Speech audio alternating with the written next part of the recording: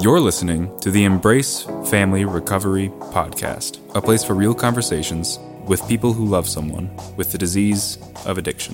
Now here is your host, Margaret Swift Thompson.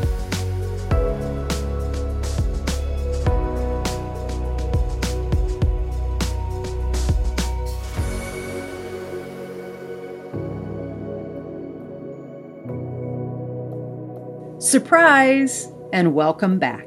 Only for a quick two-part episode to introduce you to someone who is truly talented and an advocate for change. I hope you are making time to play this summer. I am on hiatus still from my weekly podcasts dropping.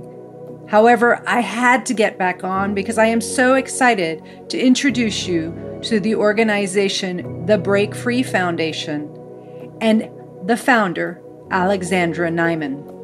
On September 11th, in New York City, I will have the privilege to be a sponsor at her upcoming event to help people access resources for mental health care and treatment through scholarship programs that her organization offers. Alexandra has incredible creativity and has ingeniously combined the worlds of fashion, mental health, substance use disorder, and advocacy under one umbrella called the Break Free Foundation. Trigger warning that part of Alexandra's story touches on suicide. Please meet Alexandra Nyman. The Embrace Family Recovery Podcast.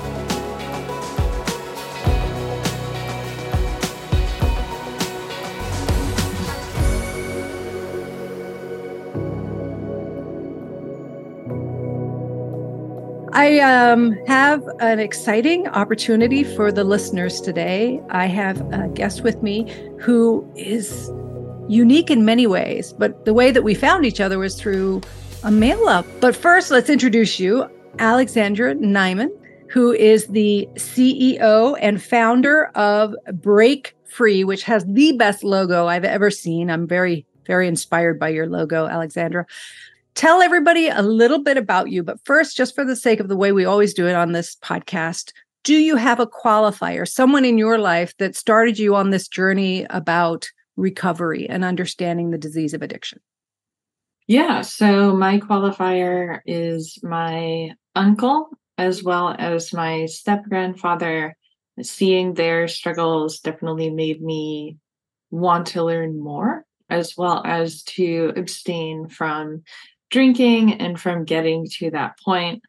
I think I was maybe like 6 or 7, and I very vividly remember my uncle like crying and like telling me not to be like him. Yeah. I didn't really understand what he meant, but I understood that he was very hurt and very sad. He would always talk about like, don't smoke cigarettes and not do that. And then he would kind of allude to the drinking, but I think he understood that that was harder to understand or grasp.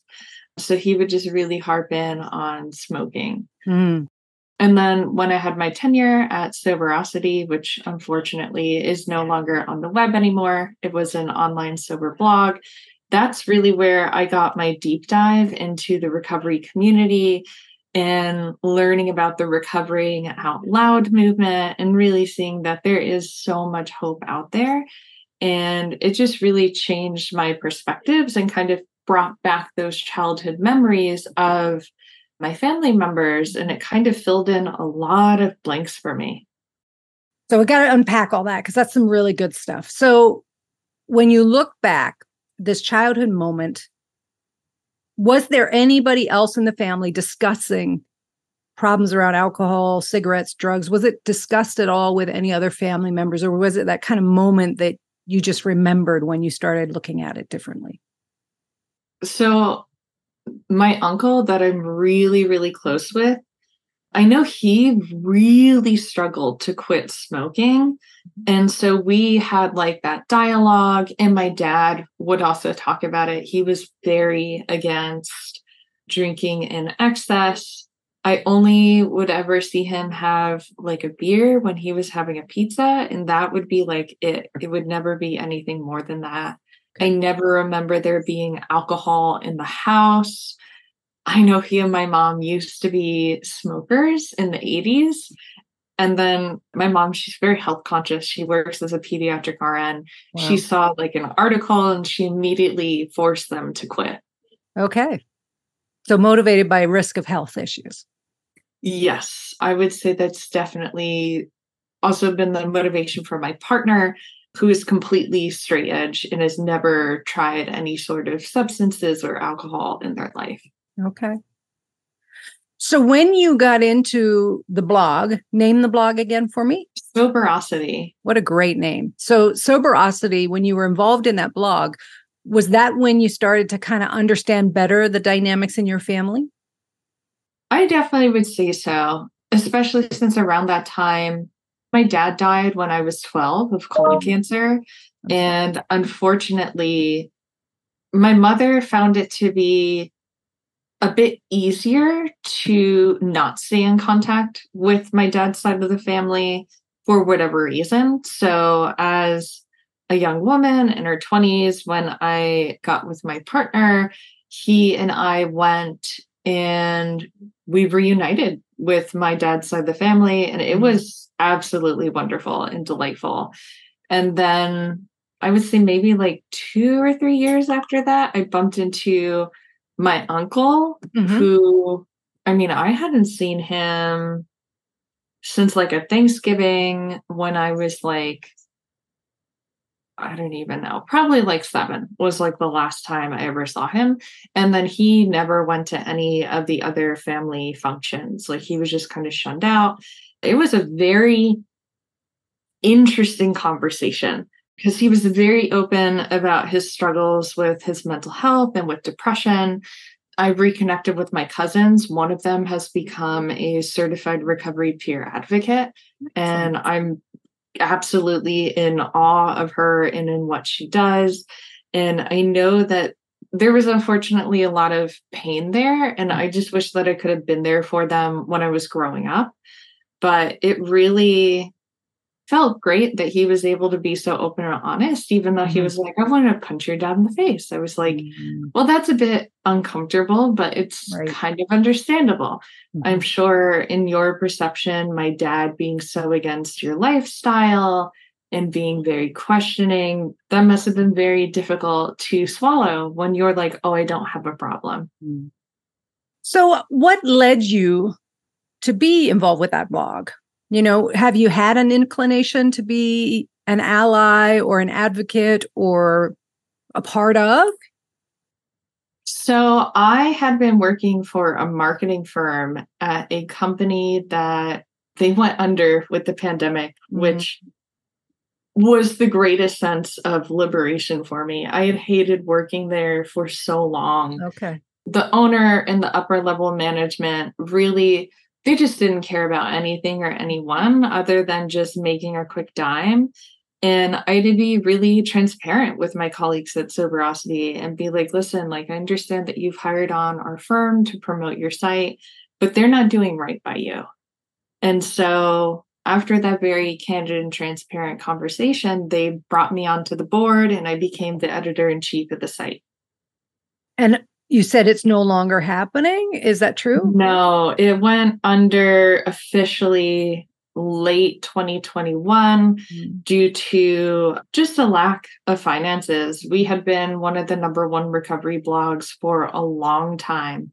We had just celebrated our 6-year anniversary, and it was exceptionally painful to have the site shut down. And there were so many people who would reach out to us looking for help, looking for resources, wondering, how do I enter into recovery if I can't afford it? I can't afford to go to rehab. So what am I expected to do? Do I just drink myself to death? And it was just a very difficult position to be in, to like have these questions and have no solution. To be like, well, I don't know. You could like see if the independent centers that you're applying to have scholarship programs. But that in and of itself takes a need to be clear, a need to be able to have the capacity to even do that. Right. Most people, when they're looking for these funds, like, you're in the throes of your addiction. So how can you even successfully navigate the system when people who are in recovery and of clear mind have difficulty doing it, have difficulty finding these financial resources? It's a tough system. And that always stuck with me. That never left me. So do you recommend people who reach out to you in that very unfortunate situation who used to get support there? Do you recommend 12-step meetings, Smart Recovery, She Recovers, any of those outlets that are out there for people? We had a whole list of resources that we would send over. So it'd be like the National Suicide Hotline, the Crisis Text Line, the Veteran Hotline, and then also just like, hey, you could like check out and see if there's any meetings in your area. But the main complaint is that they wanted to do in person. And this one particular person had told me it's 3 hours one way to the closest meeting. And I was like, oh my gosh. And they were like, I just don't know if I can like stick with it anymore. I've been doing this for 8 months. And while it's very helpful, that's an entire day. And I can only go maybe once a week.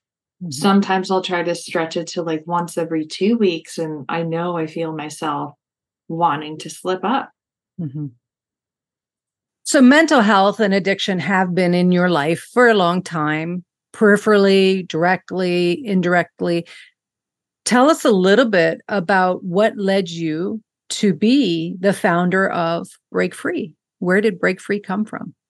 So it came from a combination of different aspects of my life, one of which is understanding the deep impact that behavioral health has had on my life, with my younger brother living with bipolar 2 disorder and with my mother living with multiple mental health diagnoses, and just seeing my brother struggle to get access to resources. And like, I didn't think it would be that difficult to find resources in northeastern Pennsylvania.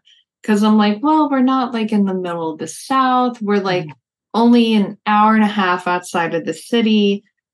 There's got to be something. Nothing. And as I've talked with colleagues, it hasn't even really gotten better since I've left. The therapists that are there, most of them aren't accepting of new clients. And if they are, they're not going to accept anybody under the age of 18. So if you're a kid looking for help, you have a tremendous uphill battle to gain access to resources. So that was one contributing factor. Another was my passion for the recovery community through working with Soberosity. And then the other thing was the haunting question of why is there no way to help individuals gain access to treatment? And a portion of that solution emerged after very aggressive Googling late into the night. And that's how I met Jean Kreisel from 10,000 Beds, who has her One Bed, One Life scholarship program, where they partner directly with the treatment providers to provide inpatient scholarships for individuals struggling with substance use. And for our first 2 runway shows, we partnered directly with them to fundraise, and were able to grant 12 scholarships to individuals, which was incredible. And so I kind of wanted to go further and to be able to also offer outpatient behavioral health services, as well as sober housing and long-term care for disordered eating. So we have decided to partner together, us and 10,000 Beds, where they'll focus on the West Coast, we'll focus on the East Coast, and we'll also act as a referral network as well. If someone on the West Coast reach out to us, they could then be referred to 10,000 Beds to apply for their scholarship. So that's kind of how that piece came together. The fashion piece, I work as a designer. I don't make any money off of it. For me, it's just my release, my outlet, my form of therapy. And I thought, for me, it's difficult to like come to terms with like creating cute clothes and like, that's it. Like, it's just something to fulfill your vanity. And so I was like, well, what if there was a way to tell a greater story through my collection? And that's where the Thought for Therapy came from, which told the story of my younger brother's journey to his bipolar type 2 diagnosis, from his final suicide attempt all the way to where he was now, where he has the tools that he needs to be able to cope and to be able to thrive. Wonderful. So I was like, I think I should visit the intersection of fashion, mental health, substance use, and co-occurring disorders, because there's so many people in the industry that struggle with these things, but don't talk about it. Mm-hmm. I mean, we think about heroin chic, that trend during the 90s, and yet we act as if there's no substance use issues in the fashion industry. Right. This podcast is made possible by listeners like you. Hi, everybody. I thank you for being a part of the Embrace Family Recovery podcast community. Thanks to you, we have crossed a milestone of 20,000 downloads. It's mind-boggling, and I appreciate you, each of you, for your part in making that happen. Excited to be coming back on September 3rd with season 4 of this podcast. Wow, do I have a lineup for you. I have a couple sharing their experience, strength, and hope. I have Karen Casey. Can you believe it? This amazing woman in her recovery journey has written 40 plus books for us out there in our recovery journey. I have the privilege of spending time with her, Mary Beth O'Connor, the author of Junkie to Judge, which is such an inspiring recovery story. I am so excited to share them and more with you in the coming months. Some of you may know that in my recovery from food addiction, I developed a penchant for coffee. I like coffee now, which probably is another 12-step meeting I might want to look at. But in the meantime, I've added to my podcast the opportunity for you to buy me a coffee. And it's not really buying me a coffee, though, wow, wouldn't it be wonderful to sit down together and have a cup of coffee and a good conversation? This is an opportunity for you to contribute if you found value in this podcast in a monetary way, where you can buy a cup of coffee and the funds contributed through that cup of coffee will help build and grow this podcast even more. So if you're so inclined, buy me a cup of coffee, and I will be eternally grateful for the contribution to growing the podcast. Enjoy the last few weeks of summer, and if they're as hot as they've been here, maybe have an iced coffee, iced tea. Can't wait to be back with our new season and wonderful episodes on September 3rd. Take care of you. You're listening to the Embrace Family Recovery podcast. Can you relate to what you're hearing? Never miss a show by hitting the subscribe button. Now back to the show. So it's kind of a combination of a number of your passions all under one umbrella. Yeah, I just kind of got tired having my foot dipped into advocacy and fashion. I have to merge them together or I'm going to be splitting it too. And so when did you merge and create the umbrella? So I had the idea for the runway show since 2019. Then COVID hit. Right. So I was like, well, we're not going to have a show for a bit. And then we finally held our first show on February 14th of 2022, when the restrictions were gone and when we felt like it would be safe for people to publicly congregate. And how was that event? It was beyond what I thought it would be. We sold out within a week of the event. So that was very surprising. And I mean, overall, I think the message was heard loud and clear from our designers, from our peers who were walking the runway. And it led to us having a representative from the mayor's office attend our show this past February, as well as Tiffany Caban from the city council, who sits on the committee for mental health, disabilities, and addiction. Look at you. So when you say the message came across from our designers and our participants, Explain to the listeners what that means. Like, what was your vision? What is it that you do? We have our scholarship program that people can apply for in order to gain access to treatment without having to worry about finances. We also offer a variety of different support groups, like for individuals in the LGBTQ plus community, women-led support groups, early recovery, lapse, relapse, and grief support groups. And we also have our monthly webinars where we talk about various different aspects of recovery. Mm-hmm. For this show, what makes us different is that we're fundraising for our scholarship fund. And we also have our nonprofit partners speak on the runway about mental health and about substance use and about different pieces of policy. For this past February, we advocated for the passage of Daniel's Law, and we gathered around 75 signatures in support of it that was sent over to our state senators here in New York, which was great. And most, if not all, of our designers are advocates in their own right for behavioral health and for substance use, as well as our models.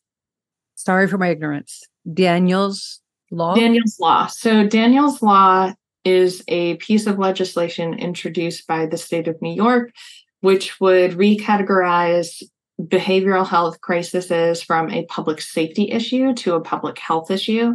And it would deploy peer response teams that are trained in de-escalation to help with individuals in crisis. Fabulous. So with the one coming up that I am so excited to be a part of as a sponsor, it's like my first sponsor opportunity. I'm really excited because it's nothing I've ever done before. What is your theme? Is there such a thing? And what is your goal? Have you set, now that you've done it twice, correct? 2 fashion shows? 3 times. 3 times. Okay. So each time you've had a goal. So tell us more about the one coming up September 11th. So we'll be spreading a message of suicide awareness and prevention, since the 10th is the last day of Suicide Prevention Awareness Week. In September, in addition to being National Recovery Month, is also National Suicide Prevention and Awareness Month. Mm-hmm. So we will be doing a live art installation of white paper butterflies where people can write a letter to their younger self or to honor the memory of a loved one lost to suicide or overdose, as well as having a Narcan demonstration on the runway by Big Vision, where you can also go to their table and view other harm reduction measures. And we'll have NAMI NYC share information on how to assist a loved one who is experiencing suicidal ideation. Phenomenal. And sadly, we know that unfortunately, the disease of addiction and suicide attempts or completions are linked together. And so an audience that you are familiar with, you said with your brother, is he part of the inspiration for this being the topic this year for you? Yeah, I mean, he's been a part of the inspiration for all of my advocacy work. He's had multiple suicide attempts after he came out in our small town and was told by our priest that he was going to burn in hell, unfortunately. And really, this started as wanting to create a space to show him that there are people out there that care and that your pain can be turned into inspiration and really help others in a meaningful way. Mm. So for me, suicide awareness and prevention is something that's profoundly and deeply personal. Mm-hmm. Has your brother seen what you do, been a part of it in any way? Yeah, he saw me when I showcased for my very first show back in 2019, I believe. And then I don't remember if he's been able to see any of the Break Free shows in person, but he always tunes in virtually. Oh, that's wonderful. Must be proud of you. Yeah, he definitely is. And I'm sure it's mutual. I mean, as much as it was very difficult, and I'm so sorry for someone being so ignorant, and it feels evil to me to say that to a child, that he has found his path. And your role in that sounds important because you supported, advocated, tried to assist him in his journey in any way you could, I'm sure. Yeah, it was a wake-up call in the broken behavioral health system and trying to navigate it. Mm-hmm. It was very difficult because I didn't know anything that I know now. Mm-hmm. I wish I had, but I didn't. I was only like 19 or 20 when all this started occurring, and everything happens for a reason. And so I think that really ignited in me how I've always loved doing service. Like as a kid, literally the year after my dad died, we were brought to our town Relay for Life. And we were able to raise like $250,000 the first year. And it just kept going up and up and up from there. So I've always been deeply rooted in health parity and advocacy, even from a very young age, and not even knowing what that word means. Right. But just knowing that there are people who can't afford to get the help that they need. I have to acknowledge my place of privilege. Where I worked for decades, I served clients who needed and deserved help, who had means, whether financially, family support, insurance coverage. I am so excited to bring attention to Break Free, whose mission is to remove financial barriers for everyone. You can make such a difference through attending the Break Free events, making donations, and during next week's episode, you will learn more about the impact of this wonderful organization called Break Free. I want to thank my guest for their courage and vulnerability in sharing parts of their story. Please find resources on my website, embracefamilyrecovery.com. This is Margaret Swift Thompson. Until next time, please take care of you